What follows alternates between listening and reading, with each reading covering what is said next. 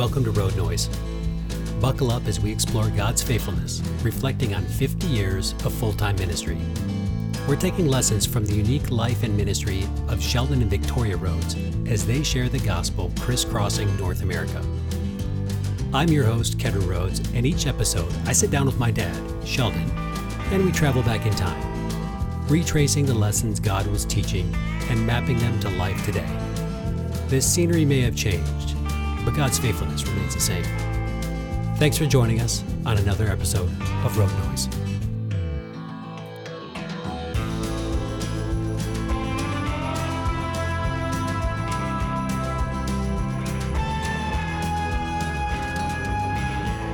You ready to jump in? Let's do it. We'll put it in drive, I guess. Yeah. Yeah.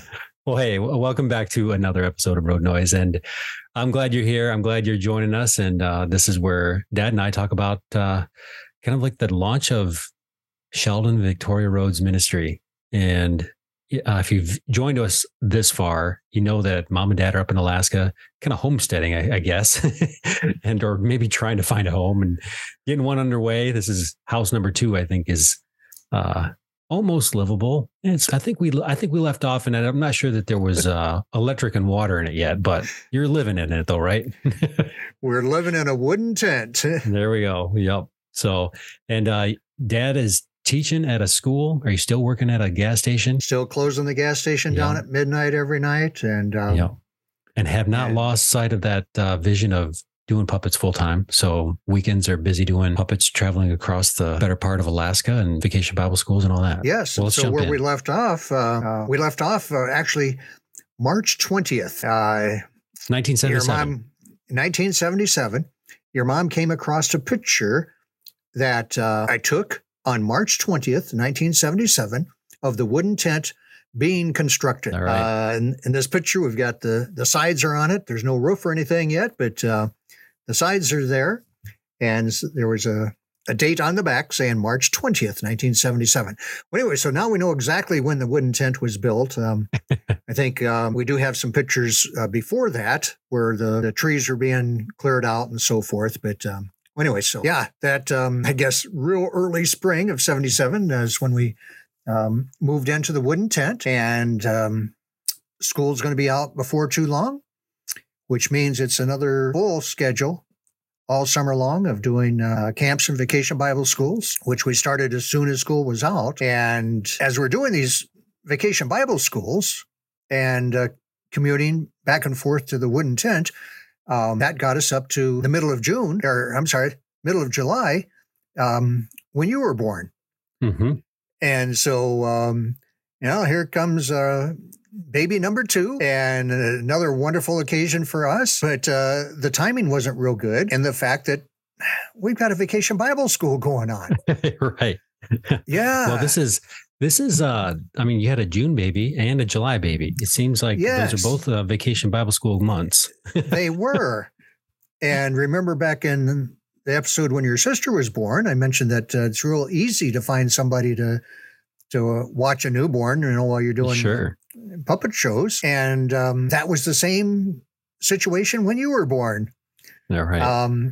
But we did give your mom one day off. Okay. I'm sure she appreciated that. The day that you were born, she did not have to do the puppet program. No. We had another teenage gal from the church that was helping us, and so she kind of filled in your mom's part that day. Awesome. But that's all we did. That's all we did, is just give her one day off. Okay. I mean, look at other cultures. I mean, they'll have the baby out in the field and keep on working, right? I mean, sure.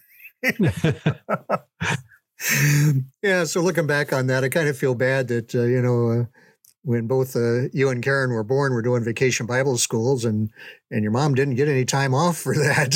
Sure. It's like, so like I said, I kind of feel bad about that, but you do what you have to do. And the old saying in theater, the show must go on. Right.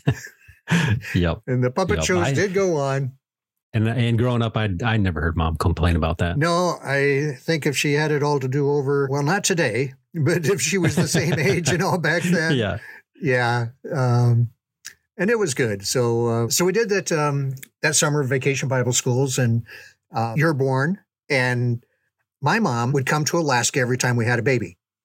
Yep. And so my mom had come up for when Karen was born. And that's when we were living in the house where the rent was going up and we had to move out and so forth, and tried building that first house. That didn't work. And so now here we are in house number 2, as you mentioned, which we refer to as the wooden tent. And Mom's coming. Now remember, the wooden tent is just that. We've got walls, and yes, there's a roof, but there's nothing inside where there's really no furniture or anything. And our table, our dining room table, is 2 cardboard boxes stacked on top of each other. And part of the siding was this T111 stuff. Sure. Half-inch plywood, like some people use for building sheds even. Yep. I know the type. Well, anyway, we had a piece of that left over, from building the wooden tent. And it was probably a 4x4 piece. All right. And it set on top of these 2 cardboard boxes. Yep. And we had a couple of folding chairs, and hey, what more do you need? What more do you need? Now, I'm going to just interject myself here for a second, because if you're just joining us, recently for maybe this season, for example, it's worth jumping back to season 1 and hearing Dad talk about his journey back to South Dakota from Michigan, living in a trailer at the time, and preparing for when his parents are going to show up. So there's this maybe some expectations that Mom's going to have when she shows up at her son's place. So I'm just replaying maybe in my mind some of the expectations that are now arriving in Alaska with this cardboard box and T1 piece of plywood for a table. I'm glad you made that connection. I'd never even thought about that, but yes, when Mom shows up, there's some expectations that I know she's going to have, and to see how her boy's doing well. Yeah. Yes, and to see how her boy is actually doing is not going to go over well. And so I know that something's got to change before Mom gets here, if at all possible. Right. I mean, when you're sitting at this table, you got to be very careful, because if your knees bump those cardboard boxes, you're going to be spilling stuff. I mean, Yep.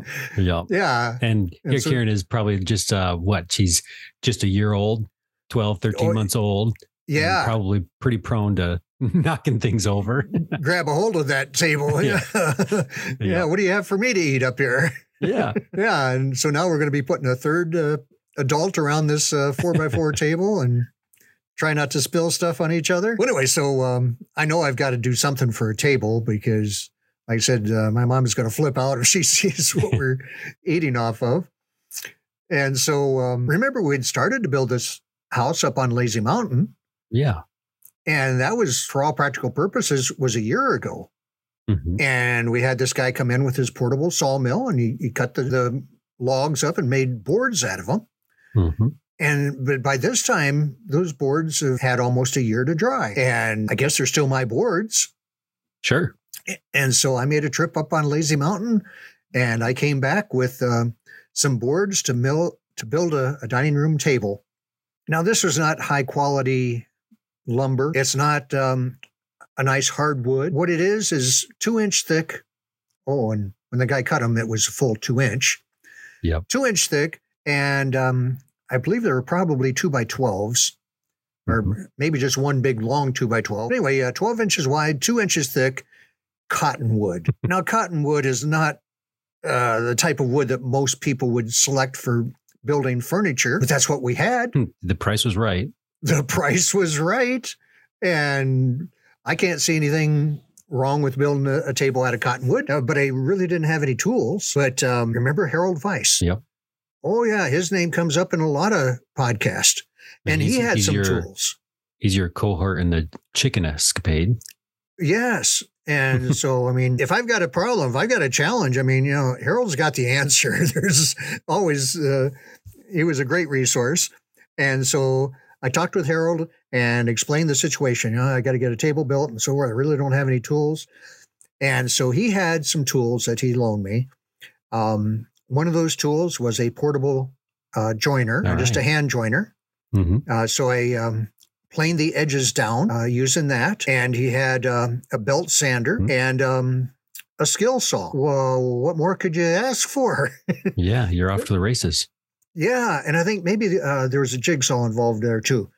Well, anyway, so I borrowed these tools, and they're pretty much on the front porch. It was a very narrow porch, but on the front porch of the wooden tent is where I built that table. Mm-hmm. And we have pictures of that whole process going on. And your sister is just at the point where she's walking, and she's standing there at the door, kind of watching Dad build this table. Yeah. There's one tool that I don't know if Harold didn't have, or I just failed to ask for it, but I know I didn't have one. Actually, I would have needed at least two. And that would have been bar clamps. Oh, sure. Because the table's got to be, I think it ended up being 3 of these 2x12s wide.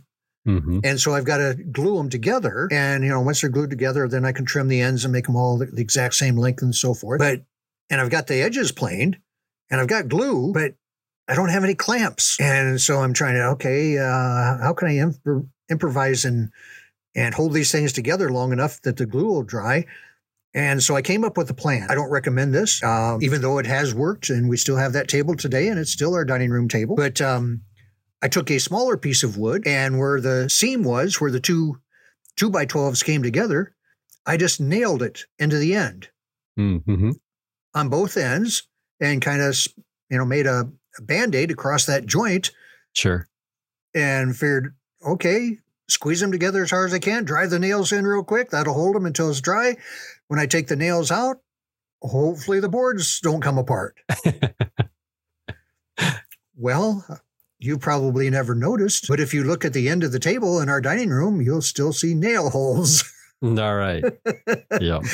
Because I didn't want to cut it back so far afterwards to get rid of the nail holes because I wanted the table to be bigger, as big as possible. Well, anyway, so got it all glued together, and basically it was assembled by the time my mom got there. But we were reluctant to use it because there was no finish on it. Sure. And I'm thinking, oh man, if we start spilling stuff on this table, I'm going to have to sand it again with this belt sander. Yeah. And if you look at that table today, the top is not perfectly flat. It's got some waves in it. Some character. It has character for sure. But like I said, I did it all with just a belt sander. So still think it turned out halfway decent. It definitely did. Well, anyway, so there's no finish on it, and Mom gets there, and I'm proud, what we have here for a table is just temporary because, all I got to do is put the finish on the top here, and we'll be able to use it. And she's like, well, what are you going to use for a finish? And I'm thinking, okay, I'm going to put varnish, it's probably polyurethane, on the legs and so forth. But there's this product that I've heard about. It's like an epoxy. You pour these two chemicals together, and it sets up pretty quick. And so you only have a limited amount of time to work with it, but it's really hard. And that's what I'd like to use. And so my mom, bless her heart, let's go into Anchorage and find it, and I'll buy it. All right. That's a part of the story I've never heard. Yeah. Anyway, so we went into Anchorage one day and found this stuff. And I don't remember what the name of it is, but it's still very popular today for doing that type of stuff. Anyway, we found it, and it was pretty expensive. And I felt bad that my mom had to spend that much money for this tabletop. It was $25. And at that time, especially to me, $25 was pretty expensive tabletop, but yeah, you could have got 5 ice creams up in Fairbanks. If you haven't listened to it, you got to go back a few episodes to hear about that. But yeah, anyway, so for $25, we brought the chemicals back and went outside there, mixed them all together, and I think it was Dan Kaleo from church. I had him come over because I told Dan, I says, once we mix this together, we don't have much time, and whatever we do, it's got to be good because there's no redos on this stuff, and especially at that price. So if I remember correct, Dan Kaleo, better known as Pojo, is the one that helped me pour the top, and sure enough, it set up and turned rock hard, and within a day or so, we were using that then as our brand new dining room table, and here we are. what is that? How many years later? Since 1977? Right. So good 45, 46 years later. And that's still our dining room table today. And if that table could talk, Yeah, right. how many meals has there been of family and friends and other missionaries and so forth that have sat around that table? Little did we realize when we built it, the history that thing would have and the memories that go along with it. Yeah. So many dreams, aspirations shared around that table, hopes and sorrows. And yeah. Again, if you go back to Harold Weiss, I remember him saying one time, kind of reminded me of, you ever notice how many stories in the Bible are around people eating? Yep. I mean, it's just multiple times all throughout the New Testament there especially, but it even ends with Jesus at what we refer to as the Last Supper. Mm-hmm. But he said, things happen when people eat a meal together, and they really do.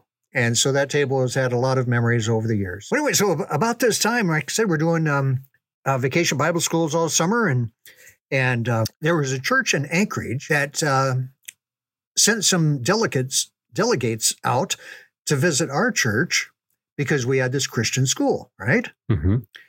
And this church in Anchorage was thinking about starting a Christian school. And so they wanted to come and check us out and see, how do these things work? And, what kind of curriculum are you using? And how many students does it take to do a school? Anyway, so they had called and talked with Pastor and set up a time. And he gave us a heads up, they were going to be there a certain day. And so we were on our best behavior.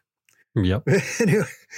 Anyway, so they came, and as we're talking with them, these folks, somehow the subject came up about what we were doing on weekends and during the summer and so forth with our puppets. Well, wouldn't you know it, as we get towards the end of the summer, they contact me, wanting me to do a Sunday school program at their church. Down in Anchorage.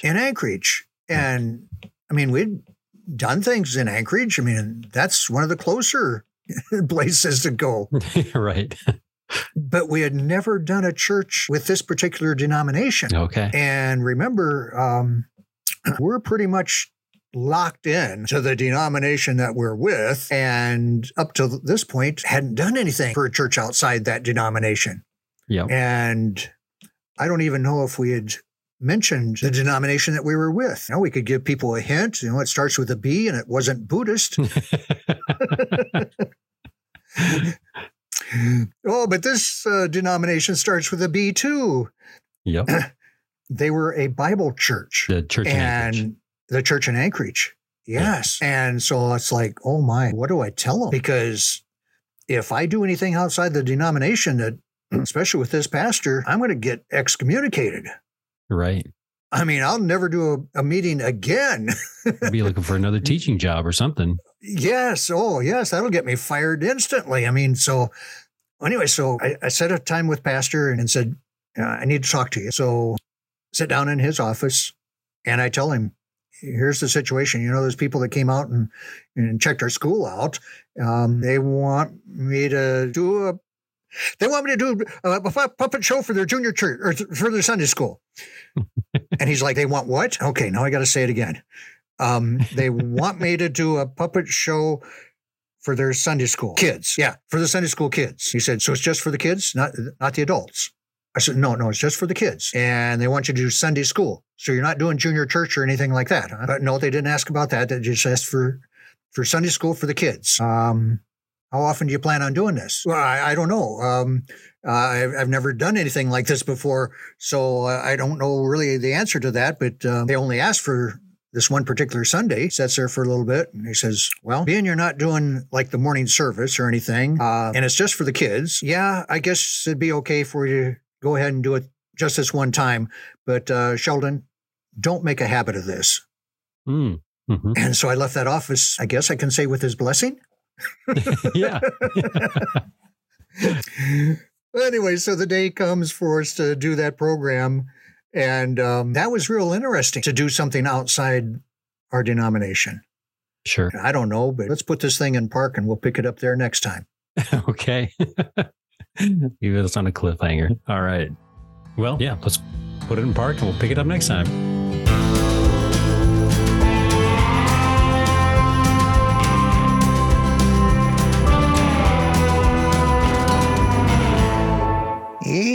This is Grandpa Wisely. You know, it's always too early to quit.